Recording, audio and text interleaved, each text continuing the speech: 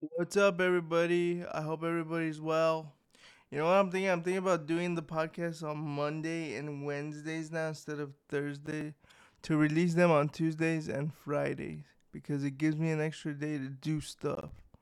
So I think I'm going to do that, see how that works out for me. Hopefully, the new schedule will help me as I try to create these YouTube videos.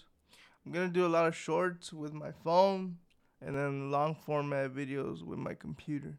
But that's all I got for you guys. Make sure you follow me, Punch the Mouth Official on Instagram, official underscore PITM on Twitter. Peace, guys. Later.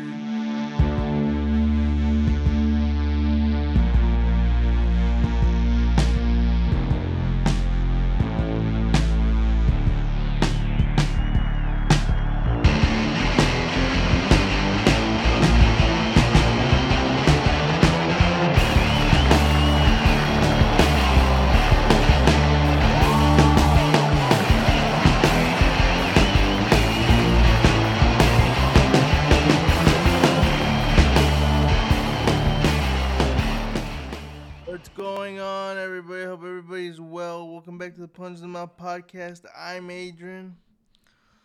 So now, there are two things I forgot to talk about on the last episode, which are, for whatever reason, Bellator fighters' profiles are popping up on UFC's like archives or something like that. People have said, "Oh, well, maybe they're doing a documentary on Michael Chandler and they need the rights to use some of the Bellator footage." I'm like, that would make sense. The Patricky and Patricio thing would make sense. But why would they need AJ's footage? Why would they need Michael Venom Page's footage? And MVP just announced that he is also a free agent. Now, here's what I think is going on. I think it's happening again with Strikeforce. Remember, the UFC bought them out. Remember, it was rumored that PFL was gonna buy Bellator. So now I don't know who this guy is, but some guy went on the internet and said that maybe PFL won championship and the UFC are getting different fighters. I don't know if that's true. I have reached out to the Bellator PR people to ask. I straight out asked them the question: has Bellator been sold? If I get a response, I will let you guys know. But as of right now, that's where it stands with Bellator. And I don't know if they were to get sold because I did get something the other day saying that Patchy Minks and Sergio Perez resigned to new long-term deals. So I don't understand where this is coming from. Listen. Listen. I had a Blockbuster Championship unification belt, top pound for pound. Stars Sergio Perez and Patchy Minks Inc. Long-term extensions with Bellator MMA. So, like, let's think about this. What is this long-term extension? Is it a year?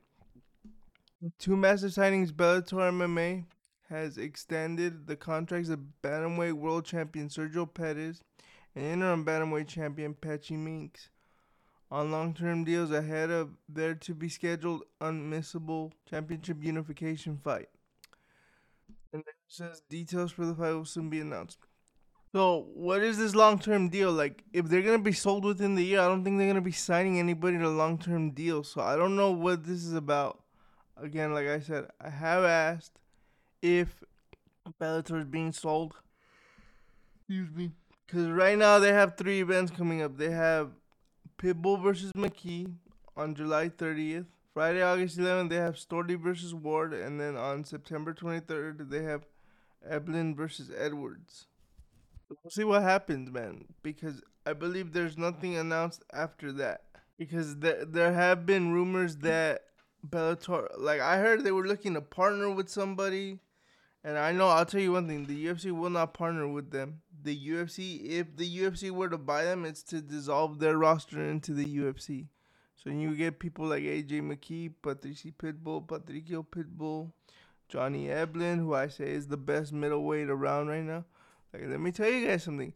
If Dricus Duplessis goes in there and beats Israel Adesanya, he proves my point. He's going to piss a lot of people off, but I don't care. That proves my point. All right? But I do find it strange that one of their bigger names MVP, he's a free agent, especially after winning. You would assume they would try to book him versus Yagoslav Amosov. There's another dude. That dude is badass, bro. Can you imagine him in the welterweight division? That guy's undefeated too. Yagoslav Amosov. That dude is the man. So let's talk about the Ultimate Fighter. Like I told you guys, Conor did not get swept. People were worried, but I told you guys that there was a hint in the trailer that I knew he didn't get swept. Now the only question is, since it's basically 7 fighters to 1, well, so what a challenge guy is gonna win, I believe. It's the lightweight portion because all 4 of his guys made it. The bantamweight portion is the one where Connor's guy made it. But it was funny, man, because that dude lands and the dude falls and then he did like the Hulk smash thing. If I'm ruining it for you, I'm sorry, but you should definitely check it out. And then Connor goes on this tirade, bro. Like, you guys are the here today, gone tomorrow type of team. That's what he was saying. Because he got the prospects. It was hilarious, bro. You could tell, like, it was a relief for Connor. Because at that point, like, I don't, if you guys haven't been keeping up the previous episode, he says, hey, what happens if I'm swept? Like, that's crazy. Like, that had to go through his mind. What happens if I get swept? But then again, think about it. They're there for X amount of weeks. I believe this one was a short 5 weeks.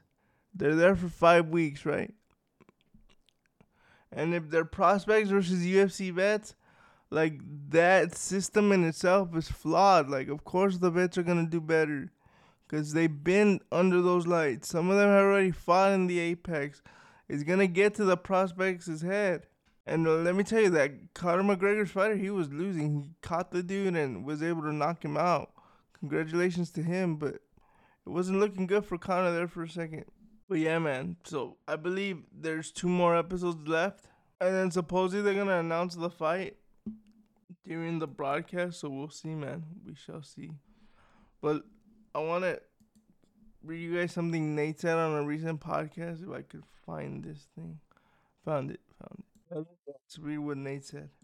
So he was asked, like, why did he take the Jake Paul fight on a podcast on the Bradley Martin's Raw Talk? I guess the podcast is called Raw Talk, and the host, his name is Bradley Martin. And then it goes, this fool, Jake, well, he didn't say Jake Paul. So the way you read this is they have it in brackets, but I'm just going to read it the way it was said. He goes, this fool's popping off in interviews, and other fighters are like, we're real fighters. Oh, yeah? Prove it then, motherfucker. That's what Nate says to them. Go beat his ass for talking shit.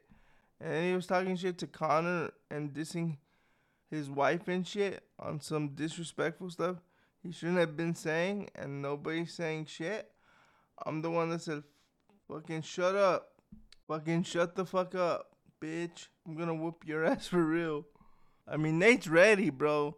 He is ready. I mean, for people saying Nate is out of shape, like, I don't know if they've never seen Nate fight. I don't know if they've never seen. Like, I'm ready for this fight. The only thing that worries me is that if Nate gets knocked down like 2-3 times, the ref called, because, like, that's something the ref isn't, I mean, people aren't discussing. It's up to the ref's discretion. Like, Nate could be good, but it's up to the ref's discretion whether or not he wants to let him keep going. And Jake's bigger than him, bro. I can't wait for this fight. I'm ready to drop $70 for this fight. I'm so excited for this fight that I'm not even gonna order the 291 pay-per-view because it's a week before. I'm so excited, man. It's not even funny. So how you guys think that fight goes? I think look, I'll tell you the truth. I bet you Jake wins the first. So there's 10 rounds, right? I bet you Jake wins the first 3 rounds, and then Nate comes in rounds 4, 5, and then he just starts working him because. One thing you have to keep in mind, there's no leg kicks. Like, the chink in the Diaz Brothers' army was always the leg kicks and the stand-up. Because if you were to straight up box them, they would win every time. So we shall see, man. Another thing to keep in mind is they're fighting at 185. I believe it's not the heaviest Nate's ever fought because he's fought at middleweight before. But I don't know. You know, he's trained with Richard Perez. He sparred with Andre Ward and a bunch of good boxers, and then there was that weird altercation with that one Brazilian boxer. It was weird, man. It was weird. Let's take a look at the fights this weekend in London. Remember early start time. Tom Aspinall would take on Marcin Tybura. Molly McCann would take on Julia Sotorokano or something like that. I hope I said that right. Nathaniel Wood would take on Andre Fili. Paul Craig makes his middleweight debut. Paul Craig takes on Andre Muniz. It's gonna be a crazy fight. Jai Herbert takes on Faris Ziam. Lerone Murphy takes on Joshua Colibao. And Davey Grant is coming back and he's fighting Daniel Marcos. I mean, people are getting mad because it's not selling well, but you guys have to keep in mind the original plan for this fight card was Leon Edwards versus Colby Covington. Of course, they can't get Patty because Patty had surgery, so they can't get Patty. Darren Till's no longer in the UFC. Yeah, the original plan for this was for Colby and Leon to fight, but it didn't come to fruition, so we shall see. Uh, this is, I believe, this is where Tom broke his leg. Or did he break it? No, I believe he broke it in March, but let's see. Oh, July 23rd. Oh yeah, because in March he also fought in London, but he fought Alexander Volkov and he beat him via Kimura. Yeah, so Curtis Blades, it was almost to the year, so we shall see what happens. I'm really excited. Of course, Tom, what's his rank? Let's look at it.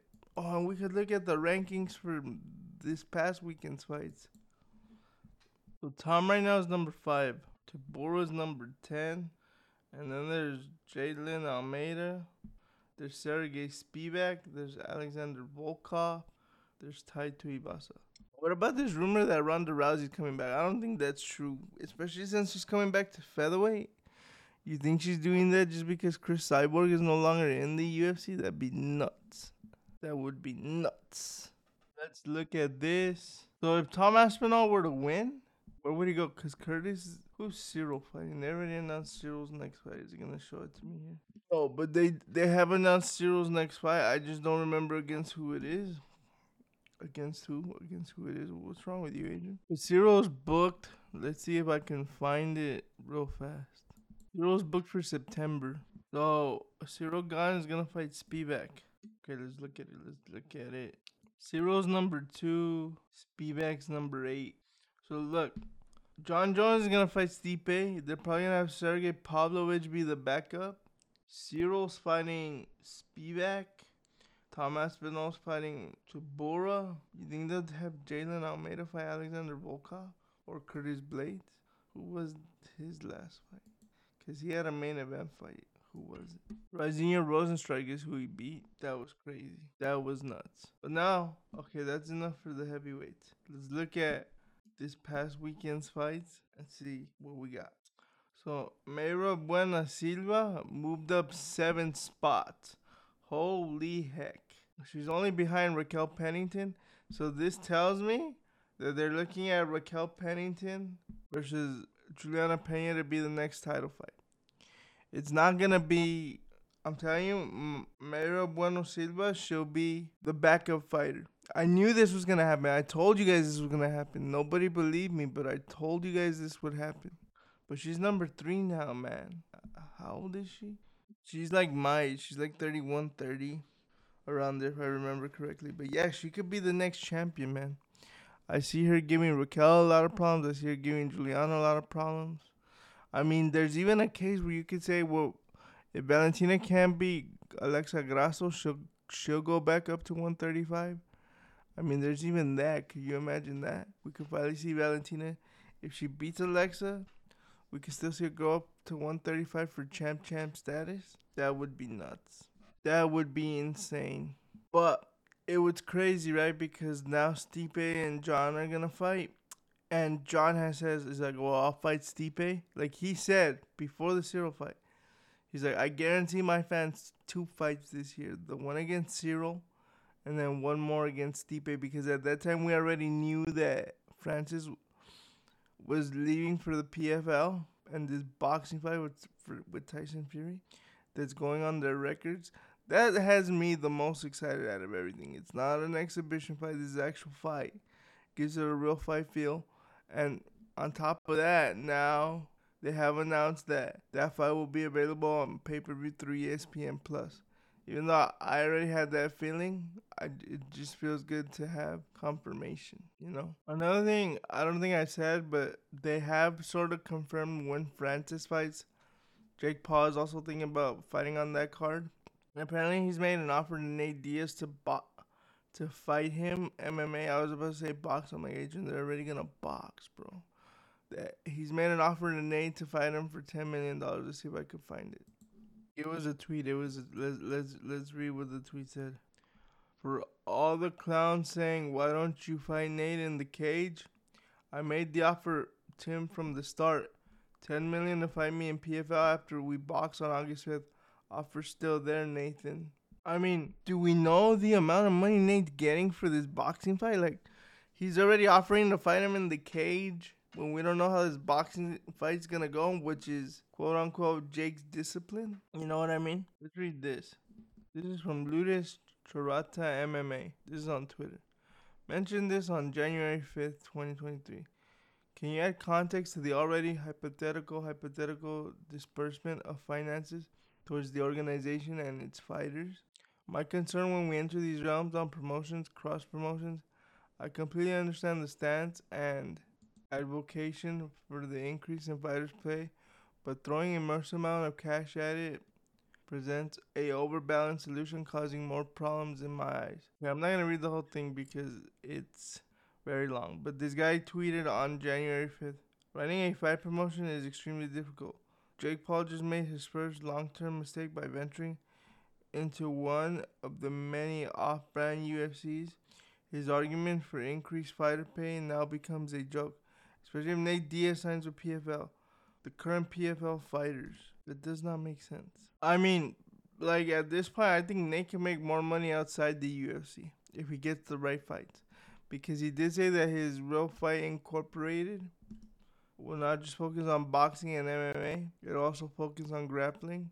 So if he could get the right fights like a Gordon Ryan, Craig Jones, or Jake Paul, heck, even an Andrew Tate, even though I know a lot of people don't like Andrew Tate, that dude used to kickbox. You don't think Nate would be down to kickboxing? Who knows? But as the fight gets closer, we will look at it more in depth. I have sent word out to see if I could get any information on Paulo Costa's pullout of UFC 291. I have sent word that has Bellator been purchased, so we shall see. But that's all I got for you guys. Make sure you follow me, Punch the Mouth Official on Instagram, official_PITM on Twitter. Peace, guys. Later.